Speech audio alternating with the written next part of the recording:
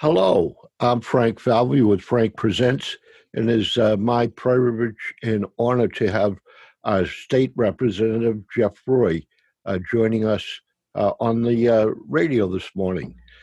Jeff is running for reelection to the State uh, House of Representatives. Welcome this morning, Jeff. Frank, it's great to be here. Thank you for having me. I wish we were sitting in the room at the studios, but this is second best. But it's a treat to be here. Jeff, you have served a long political career in the sense that you've been on the school committee for a number of years. You're a chair of that committee. You've been on the town council. You have now you followed an outstanding representative in Jim Valley, and you have not only filled his shoes but surpassed them. Your colleagues, the people in Franklin, in Medway that you represent, are just outstandingly in their praise of how you have been an example of a person elected to positions that have absolutely done an outstanding job. How do you feel looking back at that outstanding career so far?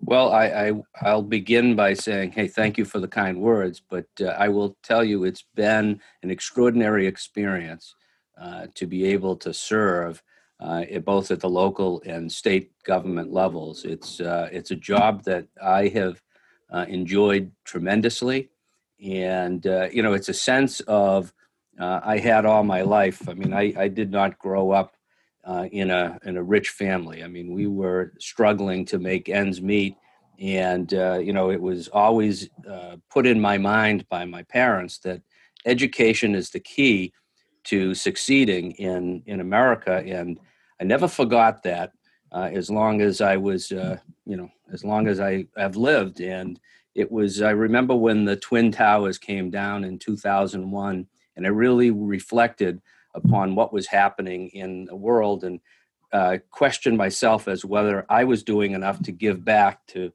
provide those opportunities for people who will come after me. And that's when I really strengthened my resolve to get involved in government, making education a priority, because I view that as probably the most important function of government, whether it be the local level or the state level. And I've committed myself to the idea of equality and opportunity for all. And it's been exhilarating.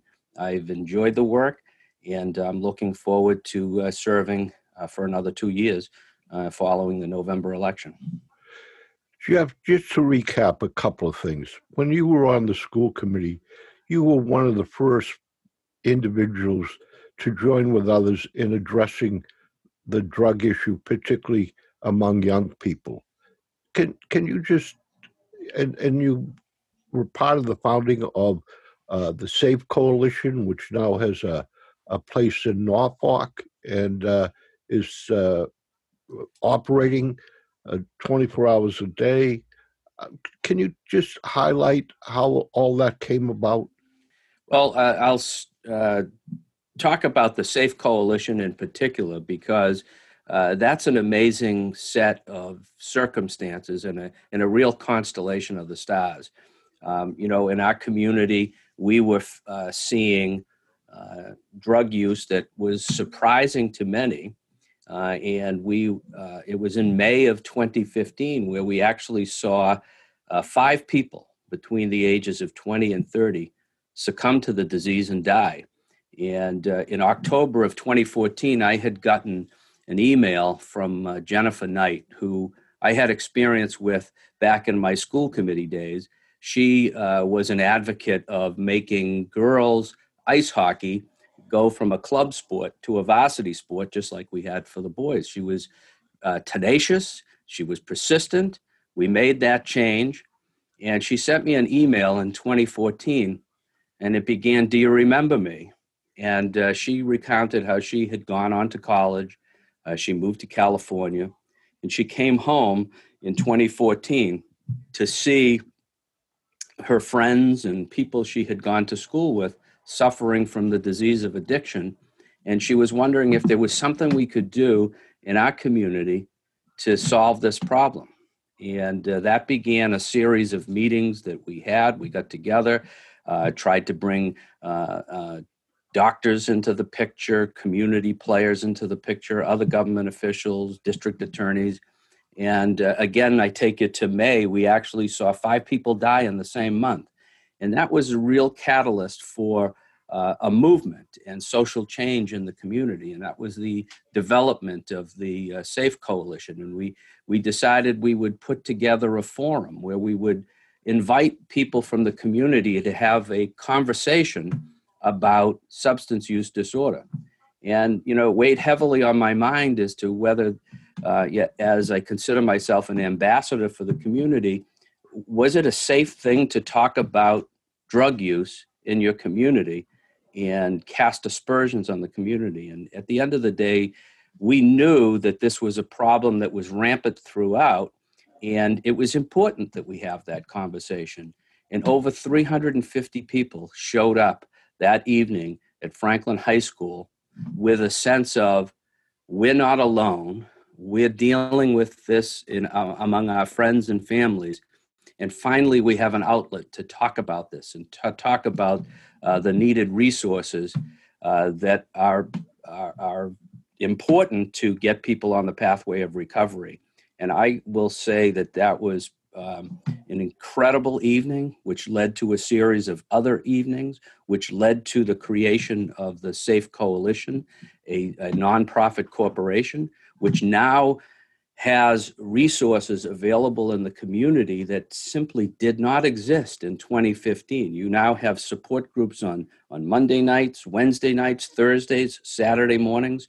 You have a team ready to assist and guide you as a family member or somebody suffering from the disease of addiction that you can turn to for help.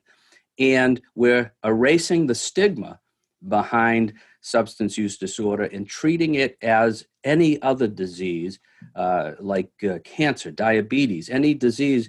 No one should be embarrassed that they suffer from the disease of addiction. And I think it's been compelling work.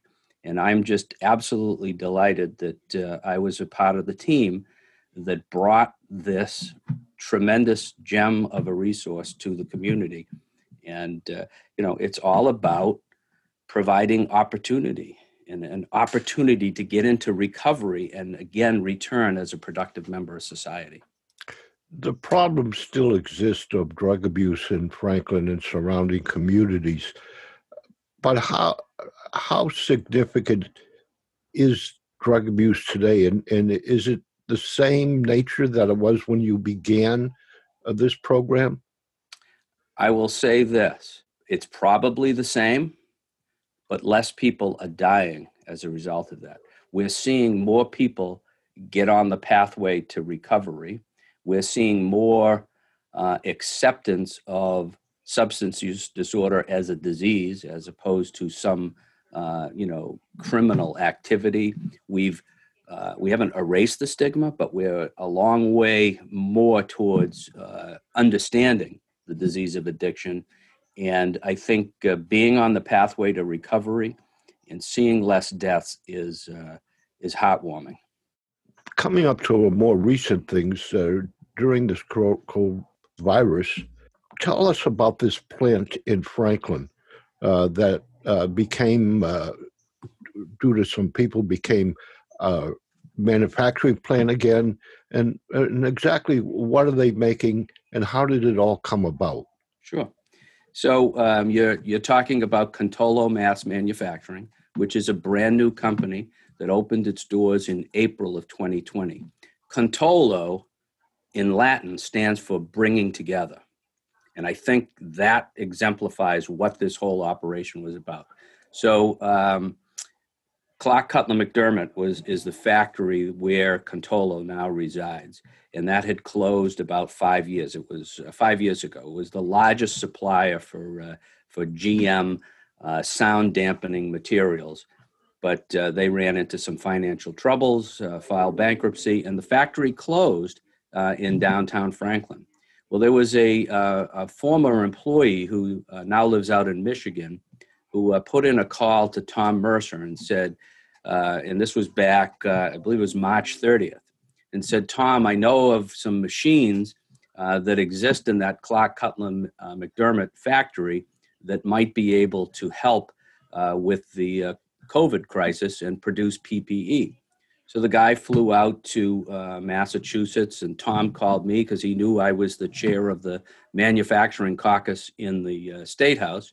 And we got together with this gentleman whose name is Norb, and he brought in a gentleman from from Pennsylvania, who had worked together in the past, and they had this idea. They showed us the machinery, and they said, if you can get us some help on the local and the state level, we can bring this factory back to life and begin producing PPE. Now, the PPE they focus on are gowns, and they're gowns that are used by first responders. They are gowns that are used in hospitals and that prevent disease from infiltrating into your body.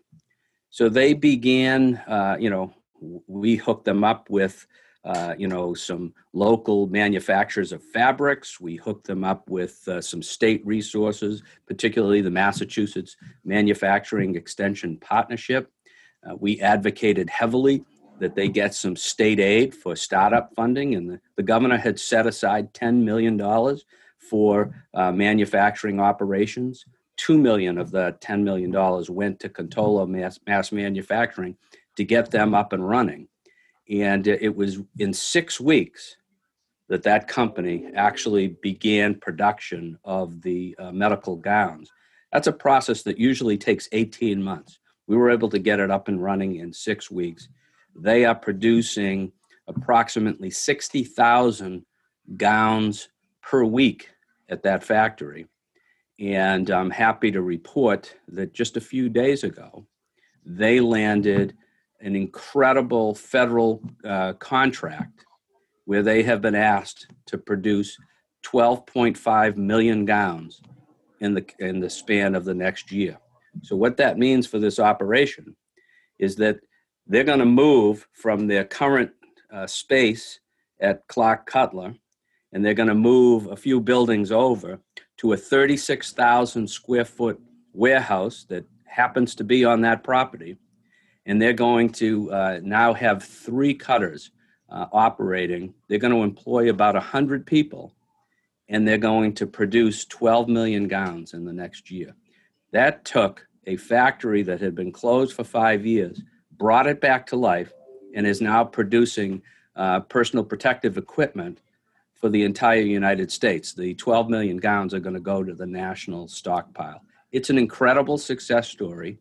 It's an incredible example of community players coming together to support a business, create jobs, and create life-saving equipment. I am just absolutely thrilled to have been part of the team that made that happen right here in Franklin. Is this business a for-profit business or is it a non-profit business? It's a for-profit business. Absolutely. And the individuals that came to help start it up, are they the principal owners, or how? Where did the? I gather it's probably a stock business, or is it private? It's a private company right now. It's a private company, okay. Private company right now. The original gentleman, Norb, he came in. He made all his introductions. He helped get the operation started up, but then he went back to Michigan. He's back into retirement.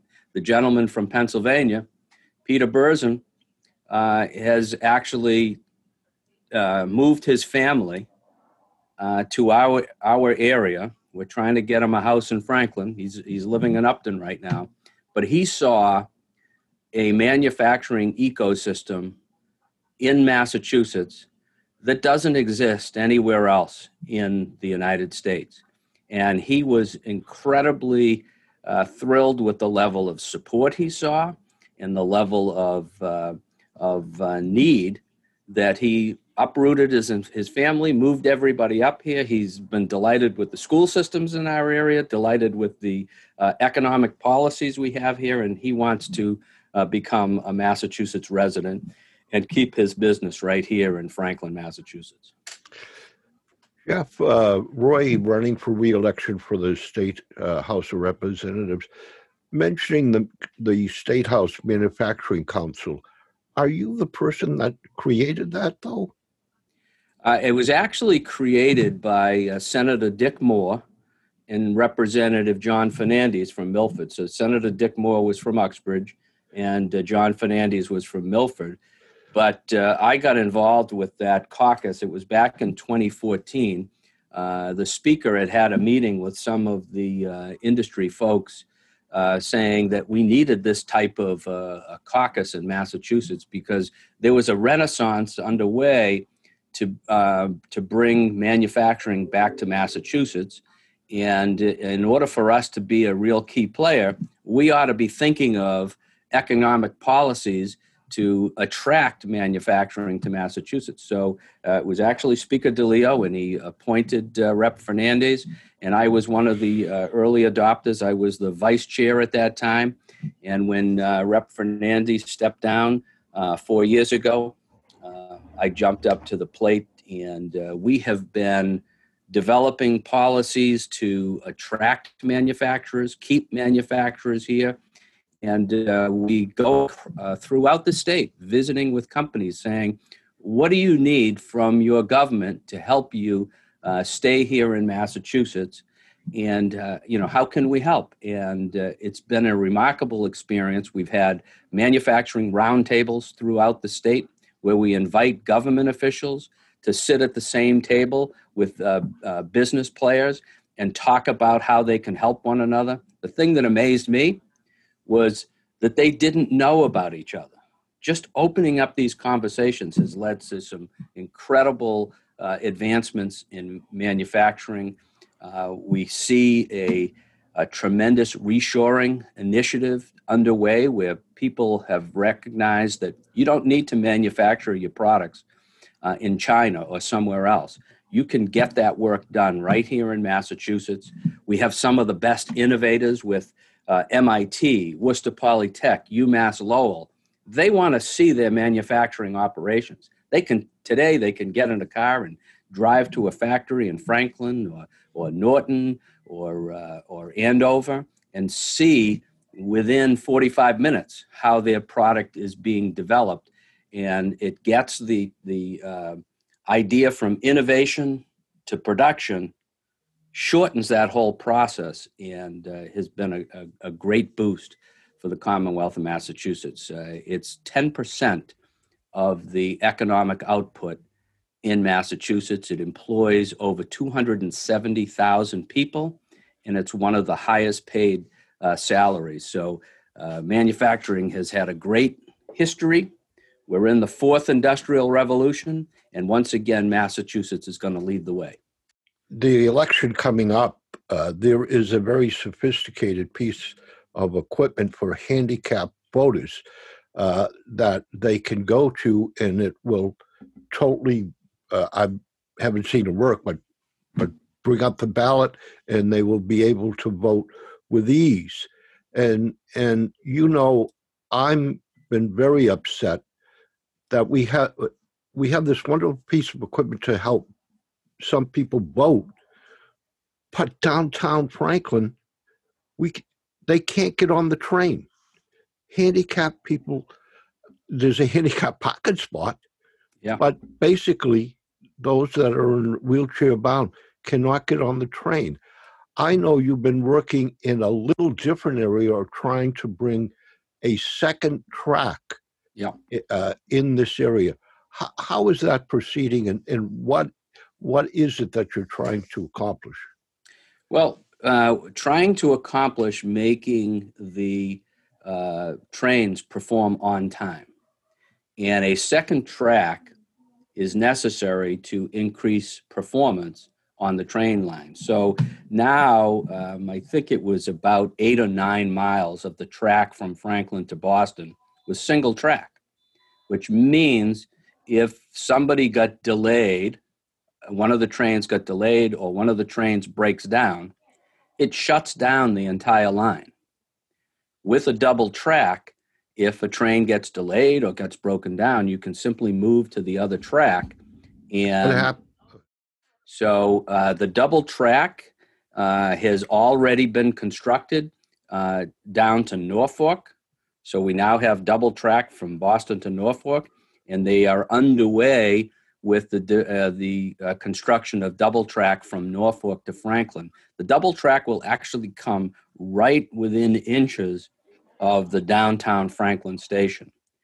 And I would like to see that double track go all the way to Forge Park. Unfortunately, and you raise an incredible issue that has been disturbing to me as well, the lack of handicapped access at the downtown Franklin station. They cannot go in to Franklin station for the double track because the station is not ADA compliant. And therefore, they cannot do any construction until they make that station handicapped accessible. I want to share with you an idea that I'm pursuing with some of our local officials to make that station handicapped accessible. And we actually had a developer who came in to look at the buildings along Main Street, the town-owned parking lot that is called the upper lot at the train station, and the MBTA station itself. We had brought all the players to the table, the MBTA, Town of Franklin, and this private developer, looking at the prospect of raising the buildings on Main Street, building commercial space at the first level, residential space above that, rehabbing the entire downtown train station, and making an incredible parking lot at that downtown station, and also bringing an elevator from street level down to the track level, and erecting platforms so that there's handicapped accessibility on the trains. That's a dream that I have. We came close when we had this one developer come in, but the deal fell through. But I can tell you, I'm going to continue pursuing that because we need a system of transportation that's reliable, that's safe, and accessible to everyone. And I will keep that as one of my goals until it's done. Moving to some current issues in the state of Massachusetts, I understand that there is a projected shortfall in the budget for this fiscal year that we are in. Yeah. How much of a shortfall is the projection? Well, let's, it depends on who you talk to. I've seen it, and this is FY21, which began July 1, 2020 and ends June 30, 2021. The projected shortfall in the middle of the pandemic was as high as $7 to $8 billion. I think most folks, having seen some good economic data, are now in the 1.75 billion range to 5 billion range. It's a lot better than where we had projected before. But on top of that, we're still in the process of closing out the FY20 budget, which ended June 30th of 2020. Much to our delight, the shortfall for that budget was put out just yesterday, and it was $693 million, a lot lower than we had anticipated. And amazingly, income taxes were at benchmark because many companies were able to pivot to setting up the ability for people to work at home. So people were continuing to work, and we didn't see any reduction in income taxes. Where we did see reductions was the biggest one was sales tax. People were spending less money, so that revenue was 6% below benchmark, and we also saw deferral of business taxes. We saw lower gaming revenues because our casinos were closed, and we saw lower gas taxes because people weren't moving about the Commonwealth. So to the extent that we see changes in those activities, the casinos are back up and running. So we expect that we'll get back on track with those revenues. But I'm going to go out on a limb and say I think we're going to be on the lower end of the shortfall. And we're not going to have a level funded budget for FY21, but we expect to do that sometime this month. I actually have my budget meeting with the Ways and Means chair set up for October 13th.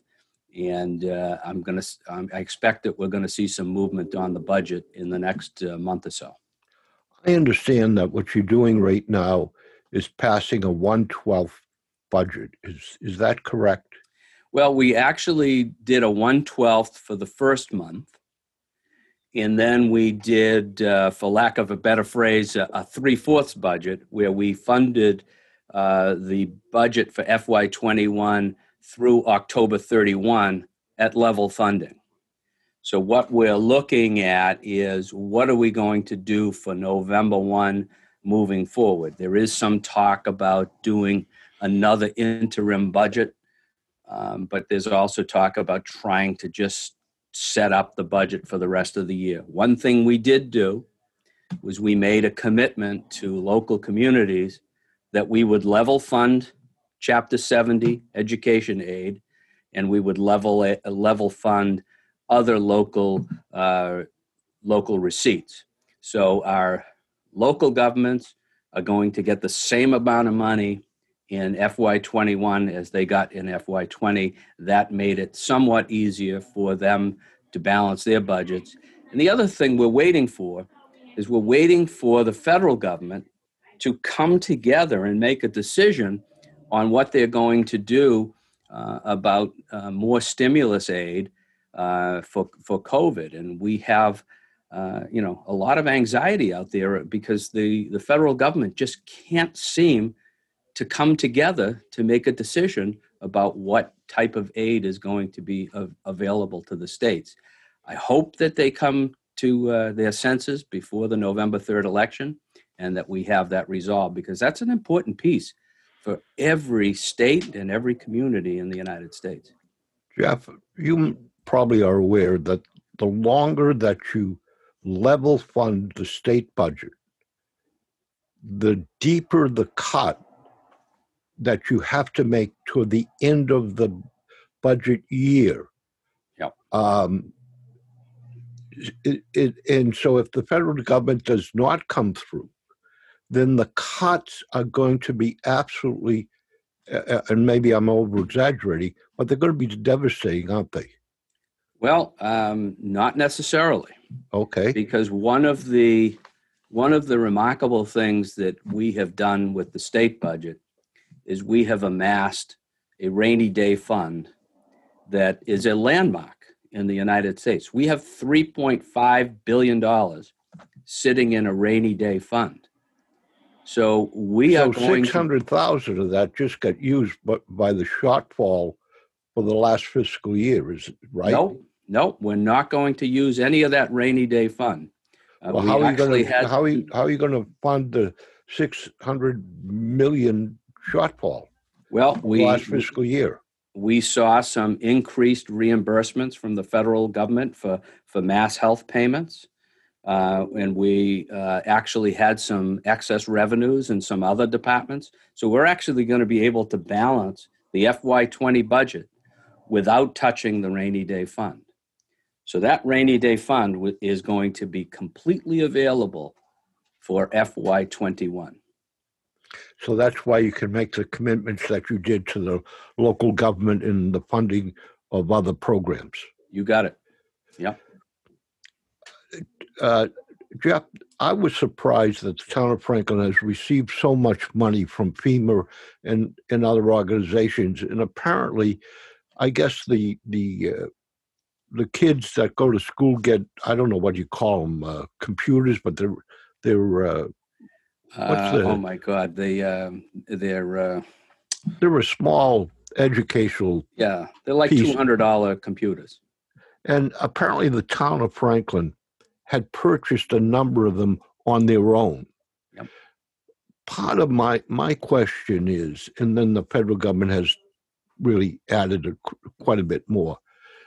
My question is your belief that we should fund school computers and funding for at-home education regardless of wealth, or should we somehow prioritize the impact to those that maybe are not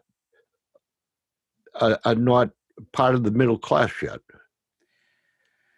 Well, that's a great question, and that's a very difficult balance. You want to provide equality for all and opportunity for all, and not, Frank, it's Chromebooks. That's what they're using. Chromebooks, right? And so not everybody has a Chromebook, and they're $200 machines, and to the extent that families can afford them, great, let them use them. But to the extent we have families who do not have access to that, we need to make them available. And I think the school department has done a great job of doing that. Beyond that, we don't have every family with the ability to get internet access. It's a less of a problem here in Franklin because we have robust services through Verizon and Comcast. But there are some communities outside of Franklin in the western part of the state that don't even have internet access. So that's something we're paying attention to at the state level to broaden internet access and services available. But I definitely think it's a wise investment for us to put these Chromebooks in the hands of every student because they are necessary tools to do this online learning. And without them, you can't succeed. What other homeschooling, uh, what other items are necessary if students are going to be at home? Should anyone be providing desks, or is there other things, supplies? Are there other items? Uh, the library is closed, but I gather you can. Uh, there must be probably some way of using the school library or the public library uh, in relation to homes, the teachers teaching students at home. What are the other things that are a priority if people are not going to school? I would say probably number one would be support services. So tutors, so that if kids are not understanding what's happening on the screen, that they have access to support services. When you're in school, you have access to an aide that can help you. Childcare services for those families who cannot be at home because they have to get out to a job. That's another area that's important. And access to the curriculum. I think the schools have done a good job in making the materials available electronically. But this is something that caught us all by surprise. We didn't expect to be in this position, and teaching the teachers how to teach in a Zoom or Google Meeting environment is another support service that I think is necessary. And if you combine all of that, you have everybody with Chromebooks, you have professional development to have the teachers have a great experience in terms of teaching online, and then you provide the support services such as tutors or childcare. That's the best way to make this work. And I know Franklin is moving towards a hybrid model where they'll have, some kids at home and some kids in the classroom. I applaud them for stepping up in probably the most difficult circumstances that I think any of us have ever experienced. And I encourage them to continue. And I have stayed in close contact with them to provide whatever supports we can at the state level. I think we've done a good job there. I know that Franklin was the recipient of close to $2 million in federal stimulus aid to help with school issues along these lines. So I'm hopeful. I mean, ideally, I'd like to see the kids in the classroom because that's where learning really takes place. But I've been greatly disappointed in the federal bailout packages. They seem to be directed to people that have wealth, and they seem to be directed principally to businesses. My theory about businesses is that a business is on its own. It's supposed to either make a profit or it goes out of business. Restaurants are a prime example. If you're going in the restaurant business, the failure rate is going to be high.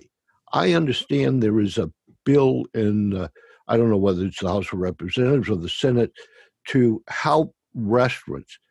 My question to you is, how much help should the state be giving to businesses, and what type of or help should that be? I mean, you've already mentioned starting up a company that was necessary to produce gowns, but what is your thinking on support for restaurants and other types of businesses? I think the best thing that we can do for restaurants and these types of businesses is to provide them with the flexibility that they need to succeed in the business. For example, many restaurants prior to the pandemic could not serve meals outside, and creating an environment where they could serve meals outside. And it's great now because the weather's great. I don't know that we can do that in February, but allowing them the flexibility to serve meals outside and to serve alcoholic beverages, under the liquor liability regulations, we could not allow them to serve outside the building. So we made some flexibility to allow them to do that. We allowed them to set up tents in their parking lots so that they could serve meals out there. That's the type of government support that I think is necessary. And, I've loved seeing throughout the community that, we have some places doing things outside. I know that the Rome restaurant has a thriving business outside, that Teddy Gallagher's is doing it. 99 Restaurant is doing it. The Black Box Theater is one of the only performance venues in the Commonwealth of Massachusetts that's actually doing live performances because they have the ability to set up a tent in their parking lot.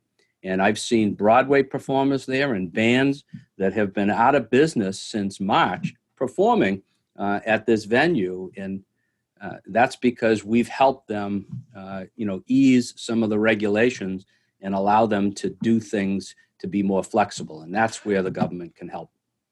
Jeff, what's the question that I haven't asked you that you would like to address during this election?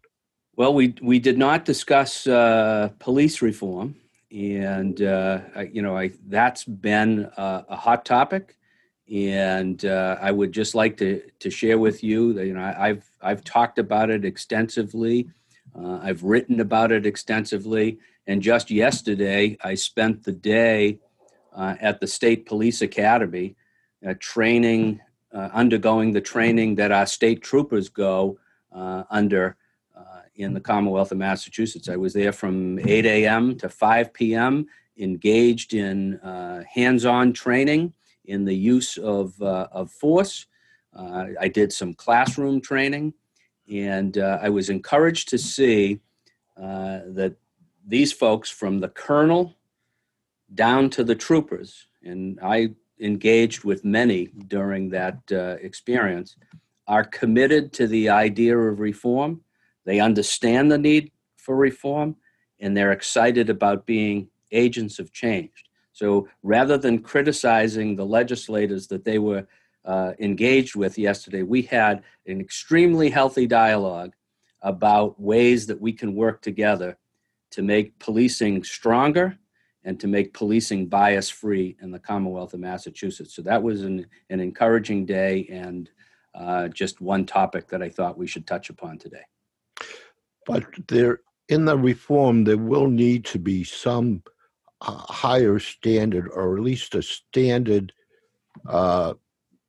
before a policeman can be sued by a private individual that is high enough that a jury just wouldn't say, well, I think this guy deserves money, and why not just give him the money? Am I correct or am I wrong? You are correct. And as a matter of fact, I had actually filed the amendment to the House bill that would set up a commission to study qualified immunity and to make some recommendations to the legislature about whether or not any changes were necessary and what those changes should be. That was a controversial piece of the bill.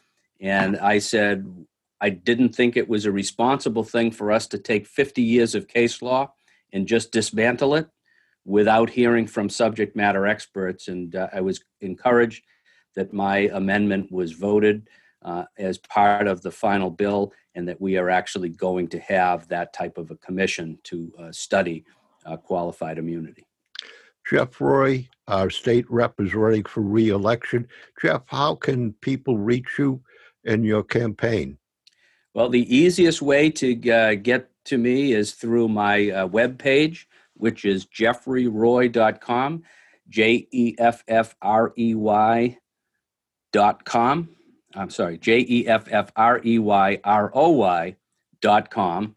And there it gives my telephone number, my email address, and there's actually a contact page on that website. So people can get in touch with me there. They can get in touch with me on Facebook, and they can use that old-fashioned device called a telephone and call me at the State House at 617-722-2030.